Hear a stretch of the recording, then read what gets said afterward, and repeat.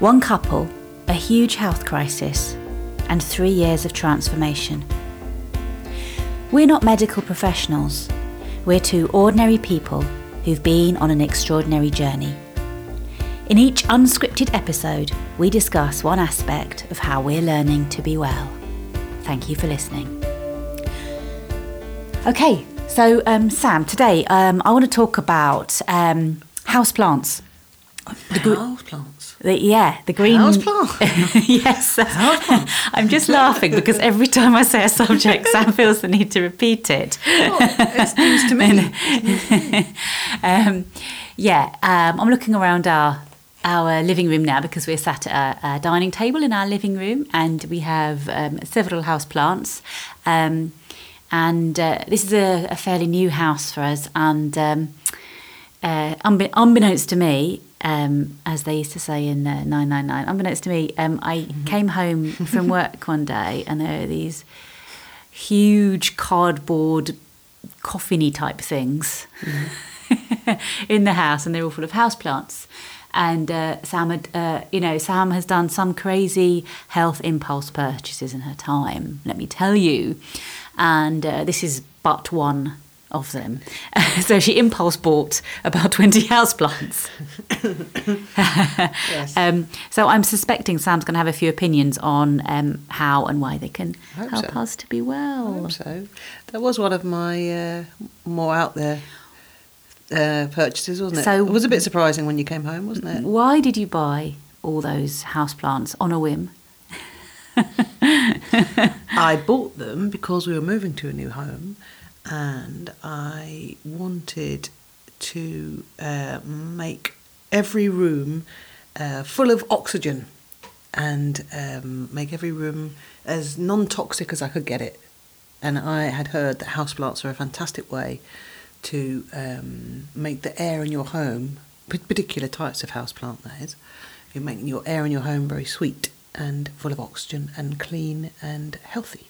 Okay, so what I thought specifically was it was to remove they were air fresheners. I thought it was particularly to remove the VOCs from volatile organic compounds from paint, because the house had been quite recently painted, and if you've got multiple chemical sensitivity, if you're not, or even if not, paints are full of not very nice stuff.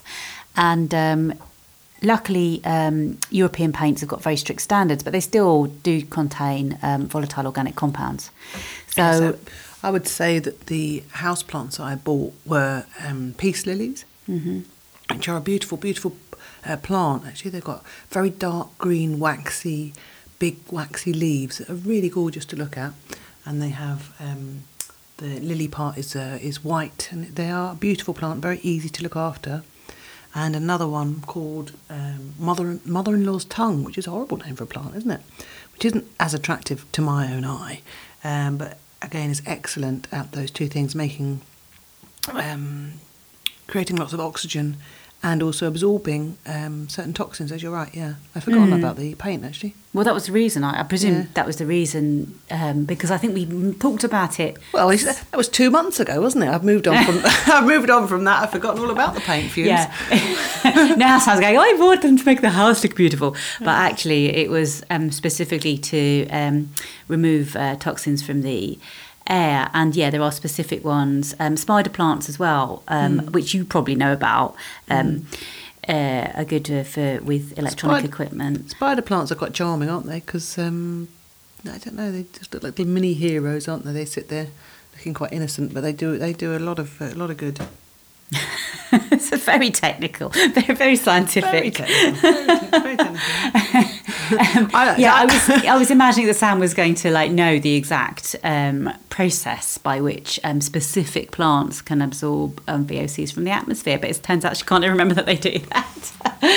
But it is what they do.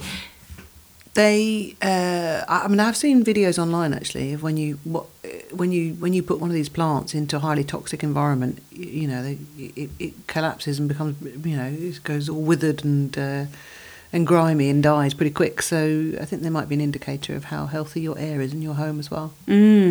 Yeah. But they do look nice though, don't they? Well, in addition, obviously, there's several aspects of houseplants in being well. There's the purely practical aspect of having them to absorb, the general stuff that we have to breathe in on a daily basis. And presumably they absorb regular environmental toxins. And I'm looking at you as if you're going to know the answer. Well, I think it's dependent on the species of plant that you've got. Most of us in this country, in Britain, live with damp in our houses. I mean, we live in an island and it's a damp country, and so I think pretty much almost every house has got even a tiny bit of damp in, or humidity in the atmosphere. And now then, I don't know which plants are good for that, or if they are good even. But Yeah, I'm back to the peace lily, I'm afraid. Right. Okay. I got this idea in my head. I must have seen it somewhere. If you're worried about VOCs, recently painted places, get yourself some peace lilies and off you go. So that's pretty much. I did go a little bit overboard. We are a little bit. It's a little bit jungly in here. It was your practitioner who told you to do it. You can't remember anything. In a very. She suggested it. And in her words, as I remember, it being as good as an air purifier. Oh, we had the air purifier with your, as well. if you're sleeping in a room that's been freshly painted, sleep with your head next to a peace lily or mother-in-law's tongue, and it will have the same effect as having an air purifier in the room next to you, which is amazing, isn't it? And then you've got a plant as well, which is green and looks very nice.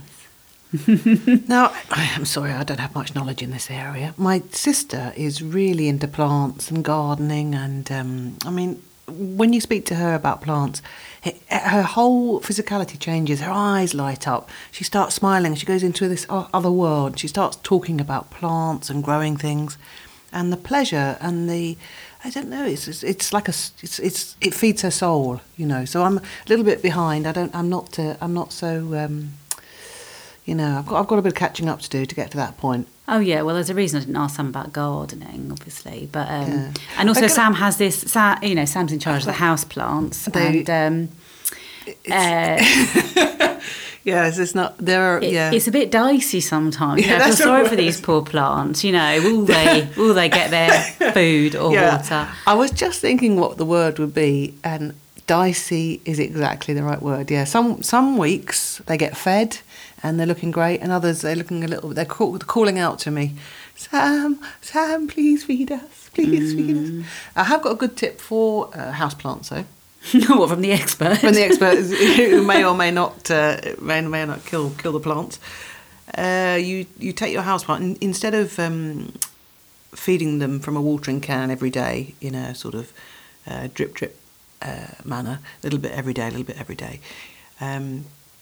You wait until the earth starts shrinking slightly away from the pot, and you would feel the top of the plant, and it will be dry, not completely parched, but just starting to shrink away from the side.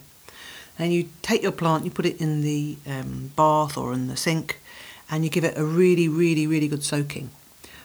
So it's like drenching it in, not on the leaves, but drenching the roots in water. So you give it a really, really good soaking.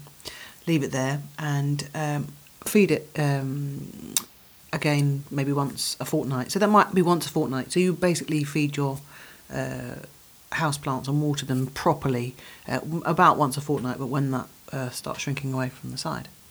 And that's what you do, is it?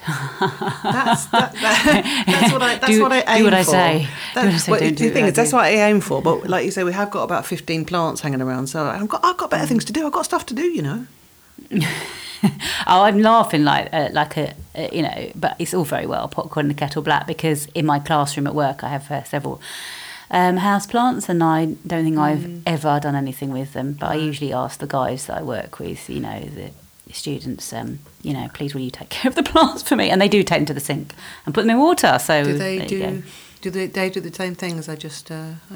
Well, the people who know about people who know about plants know what to do, don't they? They know about giving it a bath. To be honest, some of us are just novices at this game. It's a selective attention thing, isn't it? Because my sister will come in and go, oh, they need a water and they need something to eat, and then she'll be pouncing right on the plant straight away. Before she's even looked at anything else, she'll go and have a look at the plants. That's what's on her radar, isn't it? Whereas I just sort of live with them, and then I think, well, that one's looking a bit droopy. Whoops, I better give it some water. Now, did you know about plane trees? This is kind of tangential to houseplants, but did you know about, I was thinking about toxins specifically. Yes. Did you know about plane trees? No, enlighten me.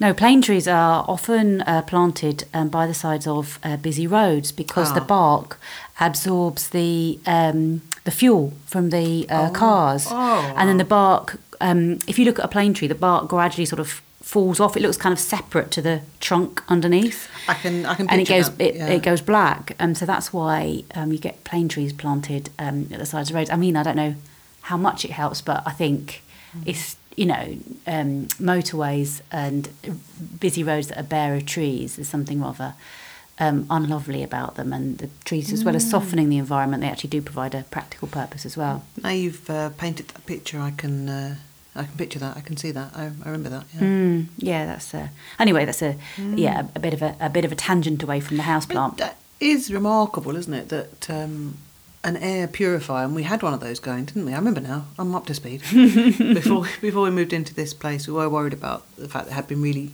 newly decorated and paint fumes and so on. And we did have that air purifying going. And to think that some houseplants did the same job, that's much quieter. The houseplant's much quieter than air purifier, I find. Much quieter, yes, much quieter. Although you do have to look after them because they're a living thing. And just, in general, they make the place look nicer. So, I don't think I'm not sure about. I'm just thinking about this damp business. Do they actually make the place more humid? Because of course they would, wouldn't they? I was going to say, that's what was on my mind as well. It does depend on what plants you're putting into your home. So, just check it out before you buy. Well, of course, anybody would do that. See what the properties of each plant provide. Just wondering if you've. Yeah, I generally don't know, but I think if they can bring a lot of beautiful bit of nature, into your house, and even just one little plant, I tell you what I am proud of that I haven't killed, my chilli plant, which I grew. So I've got the terminology down. Such a gardener. I grew from seed. So I got the seed. They all came up. I'm so sorry, Steph. I'm not much of a gardener. This is awful. I can't explain this properly at all. They all sort of came up. I chose 2 or 3. Up they came, and then they grew into a chilli plant. Now I'm eating the chilies. Yeah, this podcast is not actually full of any advice. It's just I'm just using it as an excuse to show up Sam's ignorance of the plant world, as if mine is any better anyway. Well, let's check in a few years' time. Who knows? I might get into the old gardening business and start becoming more knowledgeable. Let's start now. And you know what? It's never too late, is it? Never too late to start house planting. I've heard that the bug for gardening sort of comes upon you as you get older. That and jazz, isn't it? So let's leave gardening and jazz aside. Right, let's start with the things in our house. And they are looking a bit dry, aren't they? Yeah, go and give them a water, Sam. All right. Okay, lovely. Brilliant. Thank you, Sam. Thank you. And thanks very much for listening. Take care. Goodbye.